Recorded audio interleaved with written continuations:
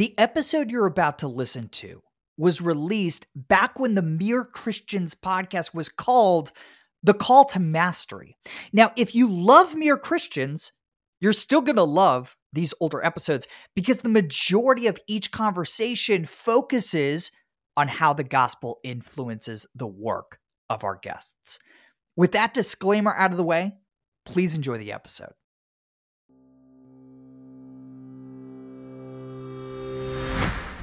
Hey everybody, welcome to The Call to Mastery. I'm Jordan Rayner. This is a podcast for Christians who want to do their most masterful work for the glory of God and the good of others. Every week, I'm bringing you a conversation with somebody who's following Jesus Christ and also pursuing world-class mastery of their vocation. We talk about each guest's path to mastery, their daily habits, and how their faith influences their work. Today, I am thrilled to introduce you to my friend, Joon Park. He's been a friend of mine for many years. He's a former devout atheist turned skeptical Christian. He's a hospital chaplain who has acquired well over 10,000 hours of purposeful practice of his craft. He's got his Master's of Divinity from Southeastern Baptist Theological Seminary. He's a brilliant, wise, godly man, and we recorded this in the middle of the coronavirus crisis. So it was just a really special time together. I think you guys are going to get a ton from this episode of the podcast. Specifically, Joon and I talked about how the Lord moved him from being a devout atheist to a career as a hospital chaplain. We talked about Joon's 3 habits he employs with his phone that positively affect his mental health. And we talked a lot about how God's sovereignty and God's control of all things is in a lot of ways manifested through what Joon calls the miracle of our work. You guys are going to love this episode. Please enjoy this conversation with my friend, Joon Park. Joon, my friend, it's been so long. It's so good to talk to you. Thanks for being on the podcast. Jordan, thank you for having me. I am a big fan. Long time listener, first time caller. So, hey, before we spend an hour, talking about death, let's talk about life. You and your wife are expecting your first child, a baby girl, right? Yes, today is 27 weeks. Baby girl's coming due in July. I love it, man. Congrats. I got 3 girls of my own. I love being a girl dad. What are you most looking forward to as a father? Oh my gosh. So, of course, the baby phase, being able to hold her, all of that, just the initial, the bonding, the connection, the giggling, even the work of it, the grit of it. I'm looking forward to all of it. Maybe 3 weeks in, I'll change my mind, but definitely looking forward to that. But you know what I've been dreaming of the most, and literally dreaming of this, is like sharing the things that I love with my daughter, the movies that I like, the books that I like reading, the hobbies that I have. And whether she likes those things or not, just the fact that I can share that with her and like impart that upon her, that's what I'm like really, really excited about. Just in this last week, I had like a really great taste of this. So obviously I love books. I love to read. And it's hard when your kids are, 3, 4, they don't like love reading yet. But Ellison, my 5-year-old, I gave her a series of graphic novels, which I never read comic books as a kid, but I gave her these because one of our future guests on the Call to Mastery wrote this amazing comic book series it's called Cleopatra in Space. And she loved them. And she like wanted to read them nonstop. I think on Sunday, we read it for like 2 hours. It was just such a joy to be able to enjoy something in common together. It's awesome. I'm really excited for you and your bride. And so you and your bride are both in the medical field. I mean, you as a chaplain, she's on the front lines of this current coronavirus crisis. How's she doing? That's correct. She is a nurse practitioner on the front lines. She is not in a hospital, but she's going from home to home doing patient visitations. And so, of course, I'm so proud of the work she's doing. She won't stop unless she's told otherwise. But, there's a little worry there because since she's pregnant, any type of flu can adversely affect a baby in utero. And so there is a concern there, but we're very blessed and fortunate in that Juliet, she has plenty of PPE. Her company has provided for her very well. And there's something about she is going to stay honorable in her duty to take care of her patients. A lot of these patients They're bedridden. They can't go anywhere. They need her, and she's going to keep doing her work. So we're worried. And at the same time, we're hopeful and we're honored to be able to do the work that we're doing. Work is heroic in times like this. Just going to work every day, doing your job with excellence as a means of ministering to and serving others. It's a beautiful thing. Hey, Joon, you have a really interesting story. Can you talk us through your personal narrative and kind of the path that led you to the work you're doing today as a hospital chaplain? I was maybe 11 or 12 when I made a conscious decision, said out loud to my parents and everybody that I knew, I'm an atheist, don't believe in God, don't want anything to do with organized, institutionalized religion, all of it. Didn't believe in God, and also grew up with a lot of traumatic experiences. I didn't know until just a few years ago that I scored a 9 out of 10 on the A score. What's the A score? Yeah, so for those who haven't heard the A score, kind of heard of it, A score is the higher the number, each number represents a different dose of trauma. Trauma is an experience that overwhelms our capacity to deal with it. It's any kind of negative or debilitating experience. And so if you have, for example, 4 out of 10, each question that they ask is something like, did your parents divorce? Did one of your family members go to jail frequently? Did one of them ever use drugs? Did one of them ever abuse you? Pretty heavy questions. But if you have 4 or more, you are more likely to have a heart attack when you're older, more likely to have prison time, more likely to have mental health issues such as depression, anxiety. Every dose of trauma is a pretty accurate predictor of your actual physical and mental health. And so I scored a 9 out of 10, which means I was at a deficit going through life in some sense. And so having that traumatic experience, my constant, this was sort of underneath my consciousness, but then slowly started to rise to the surface was, I want to be the voice for people that I always needed growing up. I want to be the presence for those that I never had. And so that sort of led me down the path towards being called to pastoral ministry and now into hospital chaplaincy and doing chaplain work at the homeless nonprofit. And so I want to be careful, Jordan, in that I'm not saying do something that is against something else. I don't want to say I built my life on what I didn't want or got anti-ground or something.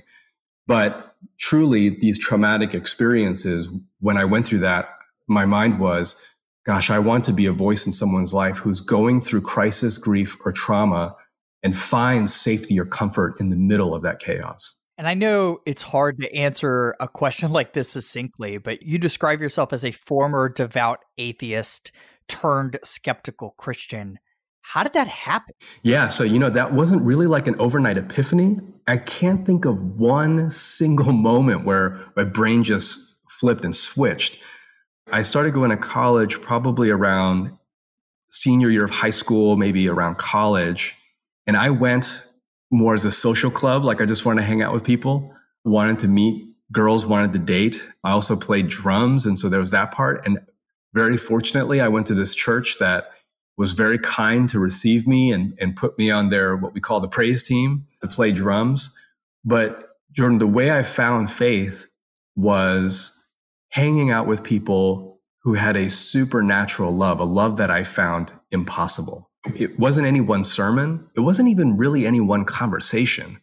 It was just hanging out with a group of people that it was very, very authentic and genuine love for one another. And I thought, oh, maybe these people just need religion as a crutch, or at times I thought this can't be real. They're just faking it. But as I heard each person's story, the difficulties that they went through, the same traumas that they experienced, they were still able to express and share love in the midst of such troubled upbringings. And so extrapolating backwards, I found what was the source of that love? What changed their lives so much that they wanted to love? And that I found was the Christian story. So really that began kind of the slow transformation and exploration into what is the source and reason for how they're loving so hard. Man, what a beautiful picture of the gospel in action, and what an encouragement to all of us that we can make the gospel winsome. The aroma of Christ can be winsome through us with our coworkers, within whatever communities we're in. Hey, one thing I read about in prep, you and I have known each other for years, but I didn't realize this until researching for this podcast. There's actually a pretty intense path to becoming a hospital chaplain, right? So obviously you went to seminary, but you also went through what's called a clinical pastoral education. What is that? What all does that entail? Yeah.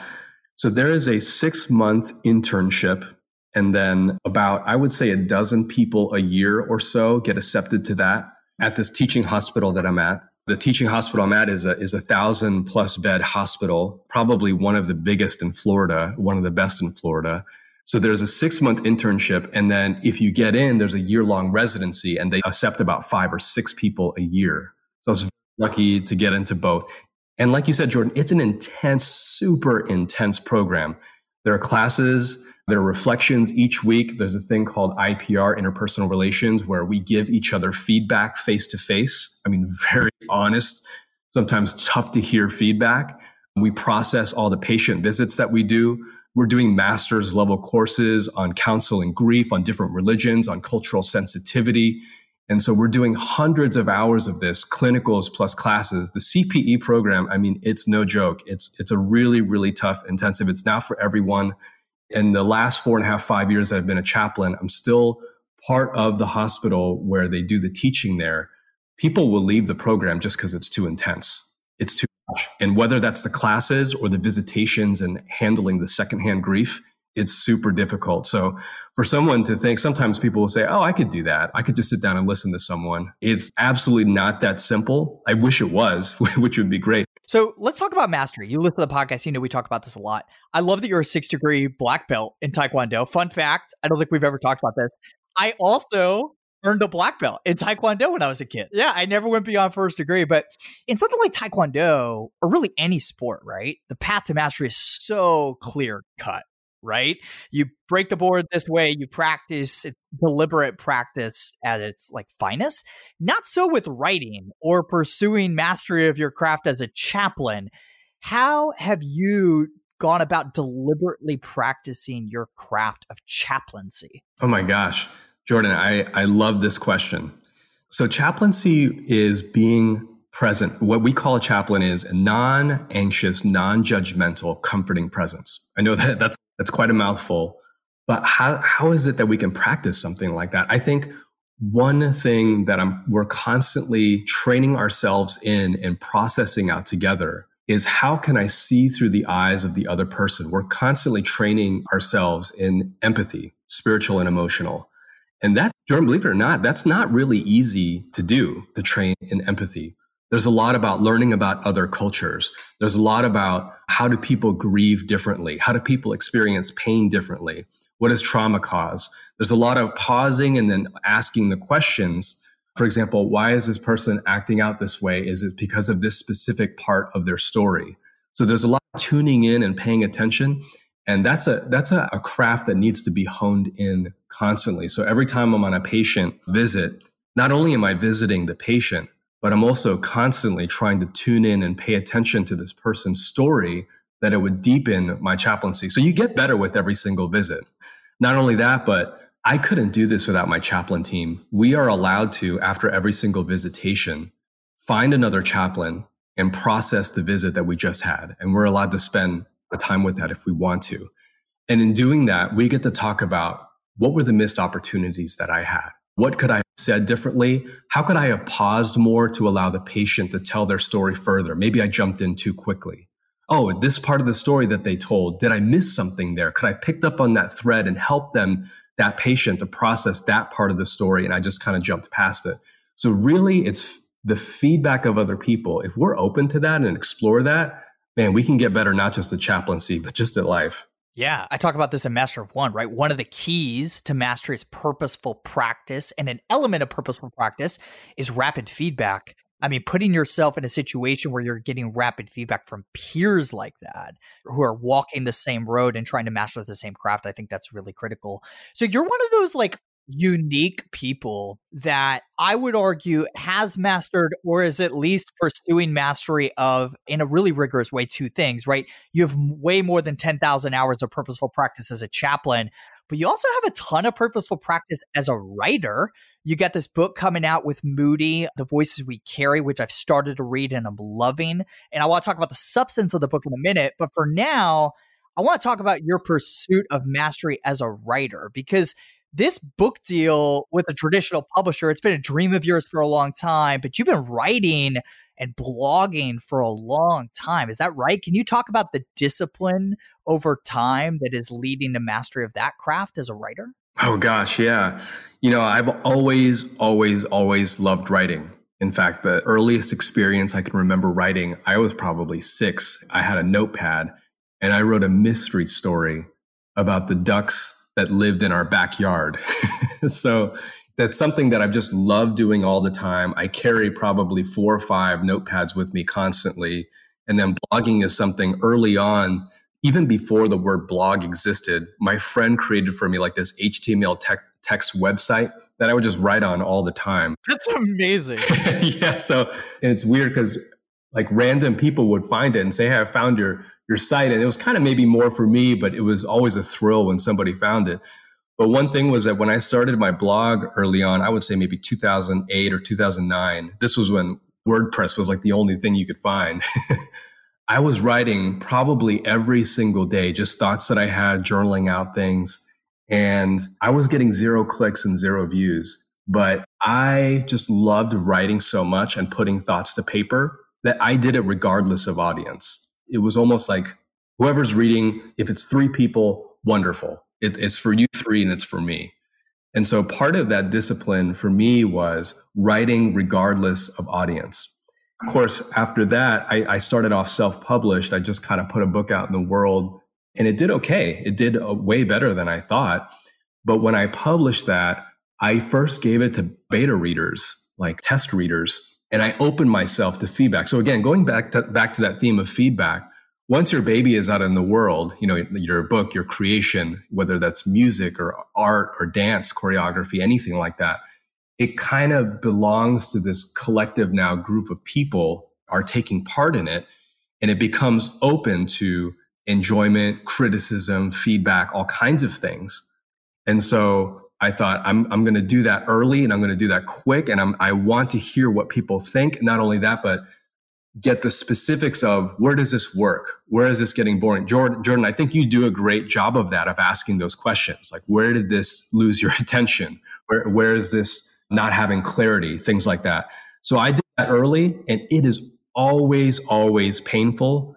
But I feel with seeing through the eyes of another or seeing if they can see what you're trying to convey, that's so important. I think this is hard. I think this is like the discipline that all creatives need, whether you're a writer or an artist or whatever you're making in the world. And I heard a really good piece of advice recently about feedback specifically for writers. It was basically like, listen, artists are really resistant to receiving critical feedback because it's your baby, it's art. Art is largely subjective. But while people who are giving you feedback probably aren't the right ones to propose the solution to the problem, you need to listen to the fact that there is a problem, right? So as a writer, if somebody tells me something's not clear, I need to pay attention to that. Not necessarily their suggestion for how to make it clearer, right? But just the fact that there's a problem there. Would you agree with that? Yeah. In fact, I recently read Made to Stick by Chip Heath, and they talk about in there the curse of knowledge, which is you may know something and you're trying to convey it, but the other person doesn't have the foundational furniture to really understand everything you're saying unless you kind of key them into, here's the premise, here's the foundation, here are kind of the beginning building blocks of the idea I'm trying to present to you. And they do this funny thing where they say, if you know a tune in your head, and you use your knuckles to tap the tune out, the other person, it's very low likelihood of them understanding it because you know the tune in your head, but they're not going to know it just by tapping your knuckles. And that's the curse of knowledge. So if I were to do it right now, we can do this experiment. So I have a song in my head. I'm going to tap it out with my knuckles. Jordan, see if you can guess this tune. Are you ready? Oh man, I'm ready. Yeah.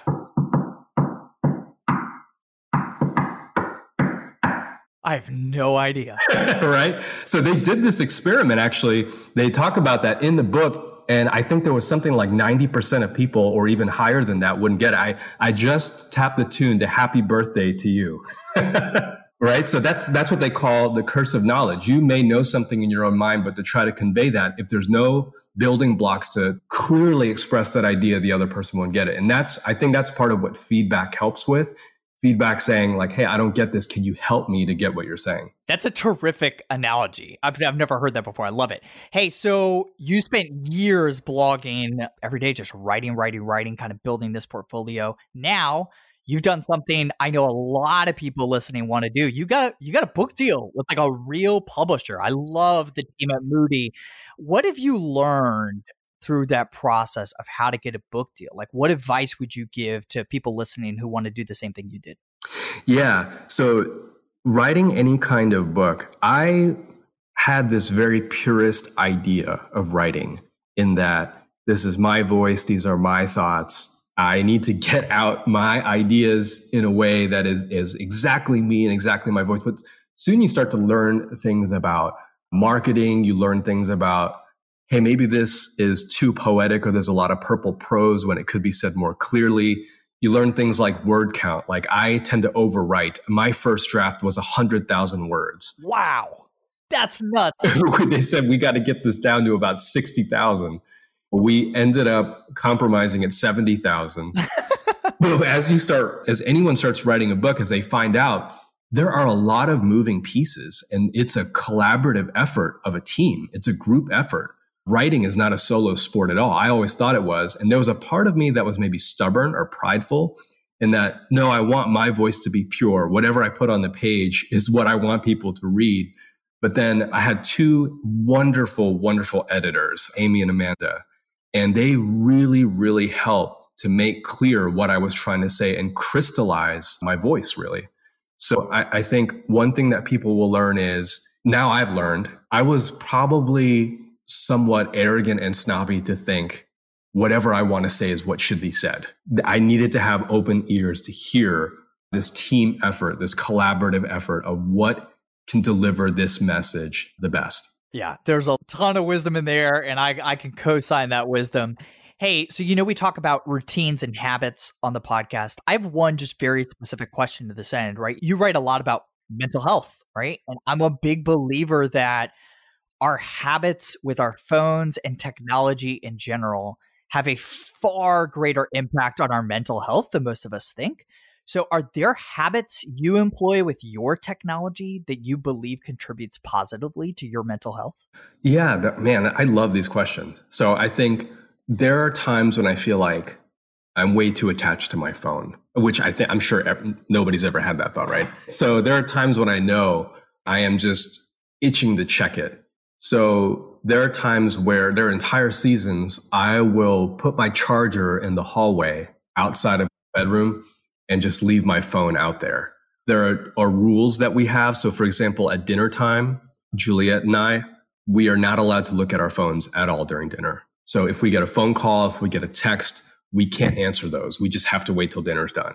And this may seem maybe kind of strange because when we watch a movie, and I know movie is part of technology, but when we watch a movie together or a TV show, we also never check our phones. I love that. Yeah, because if we're taking in someone's creation, someone's art, someone's vision, to interrupt that with a phone or it like turning aside and just checking something else, I think rudely interrupts and does a disservice to that creator's vision. I know that sounds very kind of high-minded and lofty, but I instituted that rule. Like first day of marriage, I told my wife, look, I love movies. I love art. I love music. I love all this kind of stuff. And she had barely watched like 10 movies maybe. So I said, when we're watching a movie, no phones whatsoever. And she thought that was kind of crazy at first, but now it's just become a part of our habit of our home. I don't know if that's strange. I don't know if anybody else does that. So I've never thought about it. I'll be honest. I think about it much more selfishly. I don't think about it as disrespecting the art, although I think you make a fair point. I think about it as like, it's just bad for my anxiety and just my ability to develop my muscles of concentration and focus, right? I believe that concentration, there's a lot of science to back this up, has to be cultivated. You have to work out your muscles to focus, and watching TV is a great time to do that. I do the same thing. I don't check my phone ever while watching TV. And part of that is I just love television. Yeah, I want to be all in on the medium. Those are three like hyper practical tips with technology though, right? A physical space for your phone that's away from where you are. This idea of putting your phone away for dinner, which we also do, and not checking your phone during TV. I love that. So Joon, the heart of this podcast is this intersection of faith and work. We're recording this episode in the middle of this COVID-19 crisis. And I loved your Instagram post a few weeks back. You said, yes, Christians, God is in control, but that does not absolve us of our responsibility to roll up our sleeves and do the hard work of what you call healing and justice and grieving together. Can I invite you to get up on your soapbox for a minute and expound upon what you mean here? And more importantly, like what the relation of this is to the work that we do every day? Absolutely. Yeah. So that post, just so you know, came from somewhat clenched teeth and clenched fists. And so I want to be careful that my soapbox isn't too high, right? No, but really, truly, when I see well-meaning, well-intentioned people of faith talk about the sovereignty and providence of God, of course, I believe in the sovereignty and providence of God. And at the same time, there needs to be wisdom that is practiced. So sometimes I'll hear people say, hey, I don't need to be careful with social distancing because God will protect me. God is in control. And for me, I say, okay, I want to say yes. And I want to say, I agree with the part that, okay, God is in control, or God is good, or God will provide for us. And we need to be careful and we need to be wise because there are consequences and there's sort of the natural unfolding of life that can happen. We need to practice caution. And in fact, I would say we answer to God. We answer to being accountable to him. The best thing that we can do is be cautious. The best thing that we can do in partnering with God's sovereignty and providence is to practice wisdom, is to practice what scientists are telling us and what people who know about these things are telling us. And so I don't buy into this whole God is in control, therefore we don't need to do anything. That is a very, very passive type of faith that I think is very unfair and I think has caused a lot of trouble already in these last couple months. Amen. Mm-hmm. So we see that in all kinds of ways with racism, with bigotry, with prejudice, with the injustice that we're seeing in the world. We see that with the homelessness issue. We see that with mental health, where we just I'm just going to leave it to God, leave it to God. Leaving it to God is a lot of times what I see, it's laziness. Yeah, it's apathy, and it's rooted in really bad theology about how God works and moves in the world. He works and moves through his image bearers, right? Not exclusively, but he works through us. He works through our work, right? He's given us, Christians and non-Christians, grace and wisdom to exercise his will in the world, to eradicate the coronavirus, to heal, to self-distance, to govern, right? Yes. And yeah, I mean, I believe God works miracles still. And sometimes that miracle is the person that God will send to you to offer his help. Sometimes that miracle is a scientist that's staying up nights and nights and nights coming up with a vaccine. Sometimes that miracle are the doctors and nurses who are working constantly for our health. And so, yes, God can protect us and God can work miracles and there is providence, but there is work involved and there's partnership and there's cooperation with God in doing that. I believe that's God flexing and working through us for sure. Amen. Our work is part of how God repairs this broken world. I think about this quote almost every day. Mr. Rogers did a PSA after 9/11 where he reminded us that we are all, quote, repairers of creation, right? So yes, God is sovereign. Yes, God is in control, but he has invited us graciously to extend his will into the world and to help repair creation and be conduits for his miracles in the world. So Joon, we spend a lot of time on the podcast talking about how the Christian faith influences the work of our guests every day. In your case, you're a hospital chaplain, right? I think a lot of people would assume that you see the purpose of your work as largely saving souls at the 11th hour, but something tells me that's not what you see as the purpose of your work as a hospital chaplain. So tell us, how do you view the purpose of your work? Yeah, so one of the differences between a minister and a chaplain, a minister is going to impart information and theology. We absolutely need that. We need ministers to be able to give theology, to give view of scripture and of God, and talk about the person and work of Christ. Then you have chaplains, and a chaplain's role, rather than preaching, is to be a presence. And I'm not saying one is better than the other, but a chaplain's role is at the moment of ground zero of grief and crisis, they enter in, and in the midst of doctors or nurses or lots of things happening with authorities, lots of people swirling around, in the midst of that, the chaplain enters and is a center of peace and calmness, and in some ways reflects the goodness and the love of God in that moment, very often without words, very often just listening and being. And so part of my role, though, we can talk theology, though we can talk faith with the patient and things like that, a lot of my role is being able to sit with a patient and allowing them to process what just happened to them, to tell their story. I believe it was Zora Neale Hurston who said, there's no greater anguish than the untold story. And so by extension, I would say that there's no greater freedom and joy than being able to tell our story, to process that out, to say, here's what happened to me and it hurts. And then to have someone empathically listening with their face, with their ears, with their presence. And so part of my role is to be that person that is there for them so that they're not alone and they recognize you are not alone. Do you encounter invitations from patients for you to share the gospel? Yeah, absolutely. That has happened before. And the way that we frame that, so I'm an interfaith chaplain, meaning I work with many, many different kinds of faith traditions, whether that be Buddhism, Hindu, Muslim, Jewish. There's even an atheist and agnostic chaplains.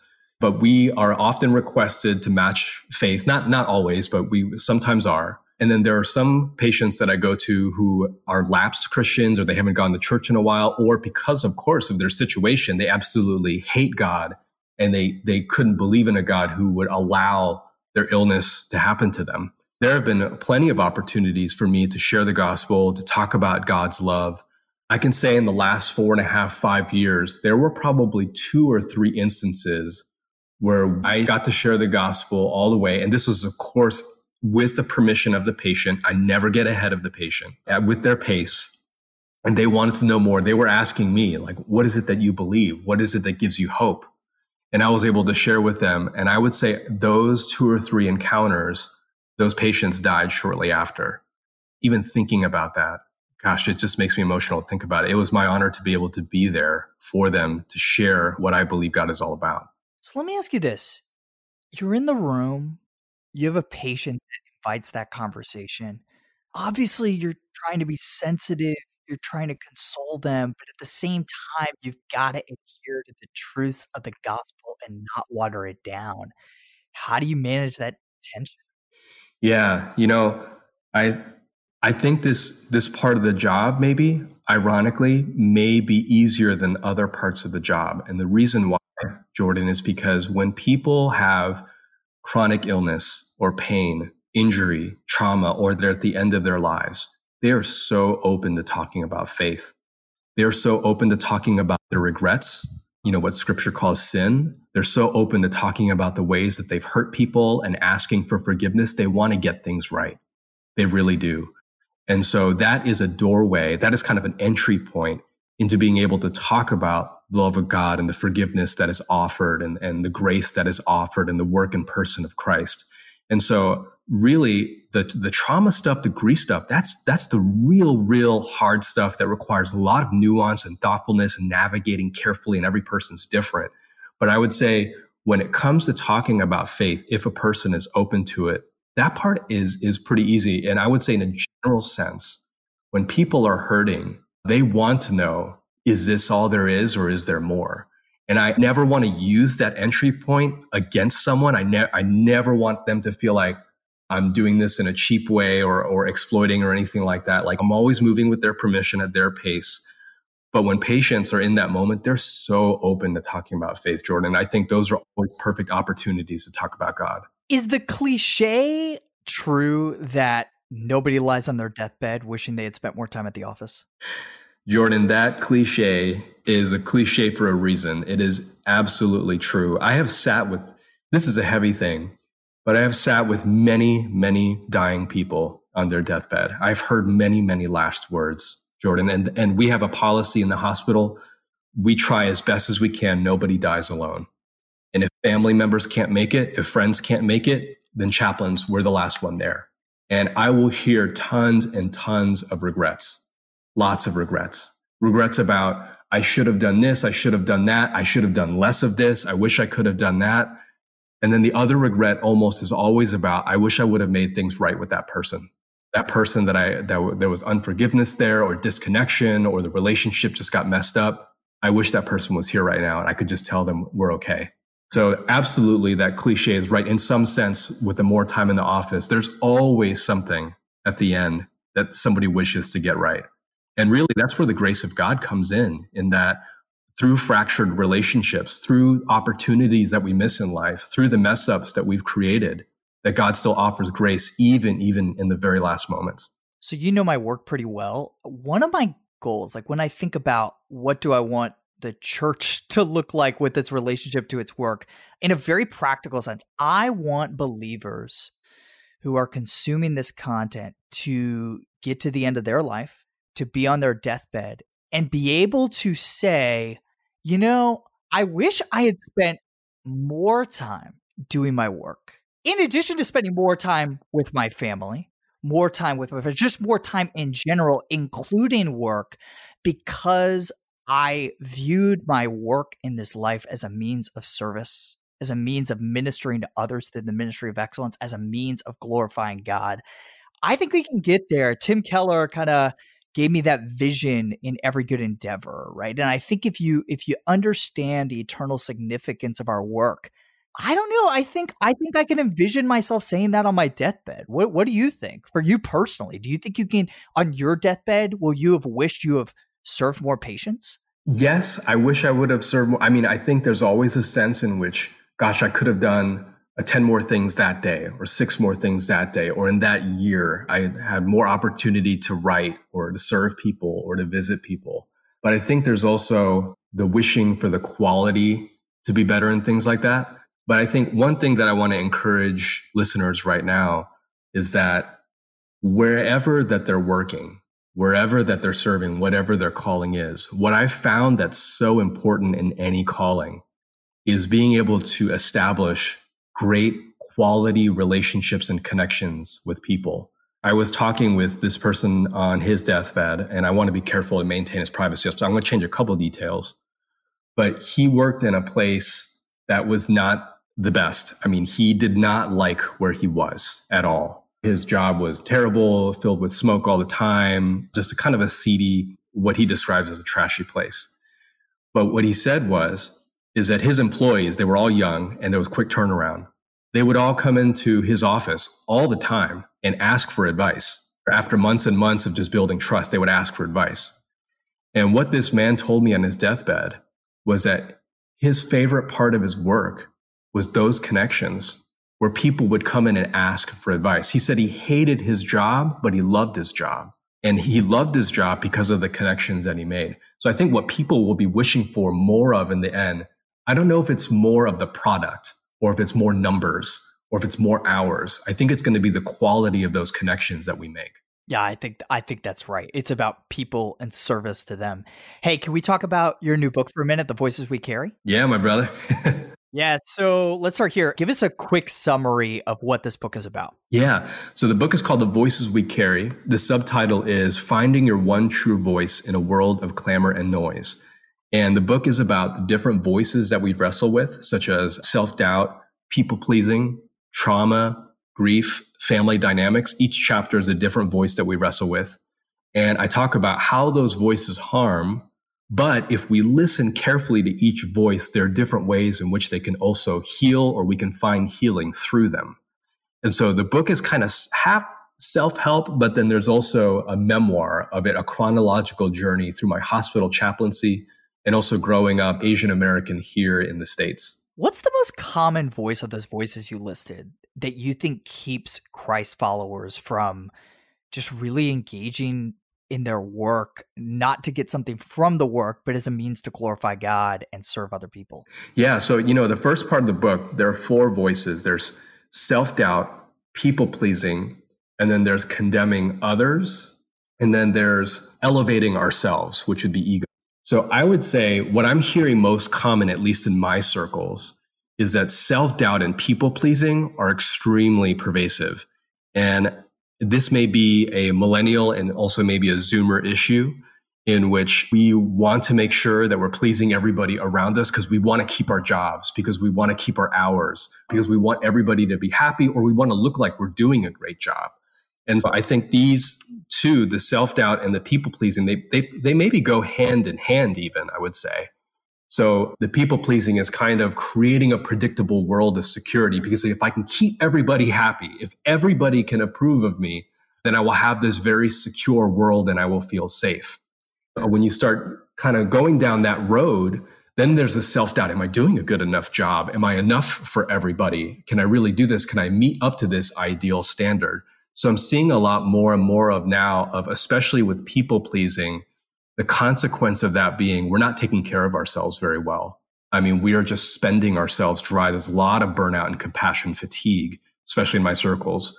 And so I think people pleasing is a super prevalent issue. And for me, that chapter was one of the most meaningful chapters for me. I haven't gotten there yet in the book, but I got to imagine that's going to be the most meaningful one for me as well. Hey, Joon, you know the 3 questions we ask at the end of every conversation. Number 1, which books do you find yourself recommending the most or giving away the most to others? Yeah, this is not a light read at all. This is a book that has a lot to do with my work. It's called Being Mortal by Atul Gawande. And it's about end-of-life care and palliative care. Atul Gawande is a doctor. He's a surgeon. And he went on this quest to explore what is end-of-life care like for many people, especially in the States. And I think we find it as a culture very difficult to talk about death, about loss, about losing someone. And he presents this dilemma of, is chemo the way to go for cancer, for example? Do you want to experience extreme pain for the very small chance of lengthening your life? And he talks about, what does quality of life mean? Are these treatments really, really helping us? Or can we just have, even if it's only 2 months left, have a peaceful 2 months without the pain of chemo? He talks about these kinds of dilemmas. And so this book, I've just nonstop recommended to people because all of us, need to get ready, if not for our own funerals, those of others. And I think talking about death in a healthy way, in a God-centered way, that's going to help prepare us for what is to come. If we had more time together, I really wanted to dig into the Christian perspective of death, because you're right. We in the church don't talk about death enough or biblically enough. I think a lot of that's rooted in uncertainty and lack of clarity within the church of heaven. But yeah, maybe we can have you back sometime to dig into that topic. All right, Joon, you've listened to a lot of episodes of this podcast. Who do you want to hear next on the show? Jordan, this might make you laugh. This is who I really want to hear from. I'm so curious to hear from Chris Pratt about his faith. I know. Somebody just said Chris Pratt the other day. Oh my God.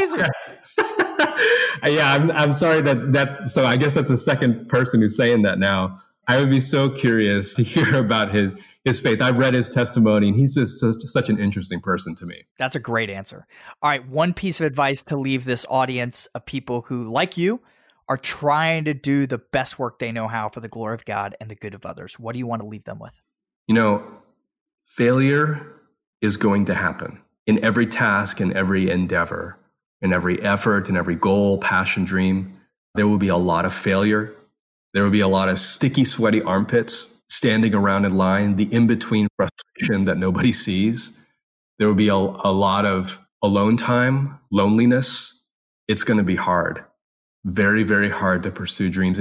We see romanticized highlights online all the time, but the in-between stuff is difficult. But what I want to say is, as hard as it is, and as much as you fail, your dream, your passion, your goal is what God has called you to do. And I pray that you persevere through it, because as painful as it is, there's no greater joy than persevering and seeing it through to the end. I love that. You're reminding me of, I remember our first coffee meeting at Kawa Coffee, downtown Tampa. And I was just like blown away. I'm like, how old is this guy? How is he so wise? And you're just reminding me of why I became such a fan of yours in the first place. Joon, I want to commend you for the excellent and eternally significant work you do, even when you're not sharing the gospel, even when you're just there for somebody as they're dying in a faithful presence and loving them well. Thank you for loving people well in those times of peril and the times of greatest need and holding firm to the truths of the gospel. Thank you for reminding us of our call to mastery as we repair creation. Hey guys, Joon's new book is The Voices We Carry. It comes from Moody, which, by the way, Moody's becoming one of my favorite publishers beyond, of course, my own, Penguin Random House and Baker. I've started reading the book. I highly recommend it. You could also find Joon's blog at jsparkblog.com. Joon, my friend, thank you again for being here. Jordan, much love to you and your family. Thank you so much. I love Joon Park. He's one of my favorite people. It's so rare that I see him, but every time I see him, I'm just reminded of how wise he is. And that was a real joy being able to talk to Joon on the podcast. Hey, I hope you guys enjoyed the episode. If you're loving the show, make sure you subscribe. Make sure you rate the podcast so we can rise in the rankings and other people can find this content. Thank you guys so much for tuning in week after week. I'll see you next time.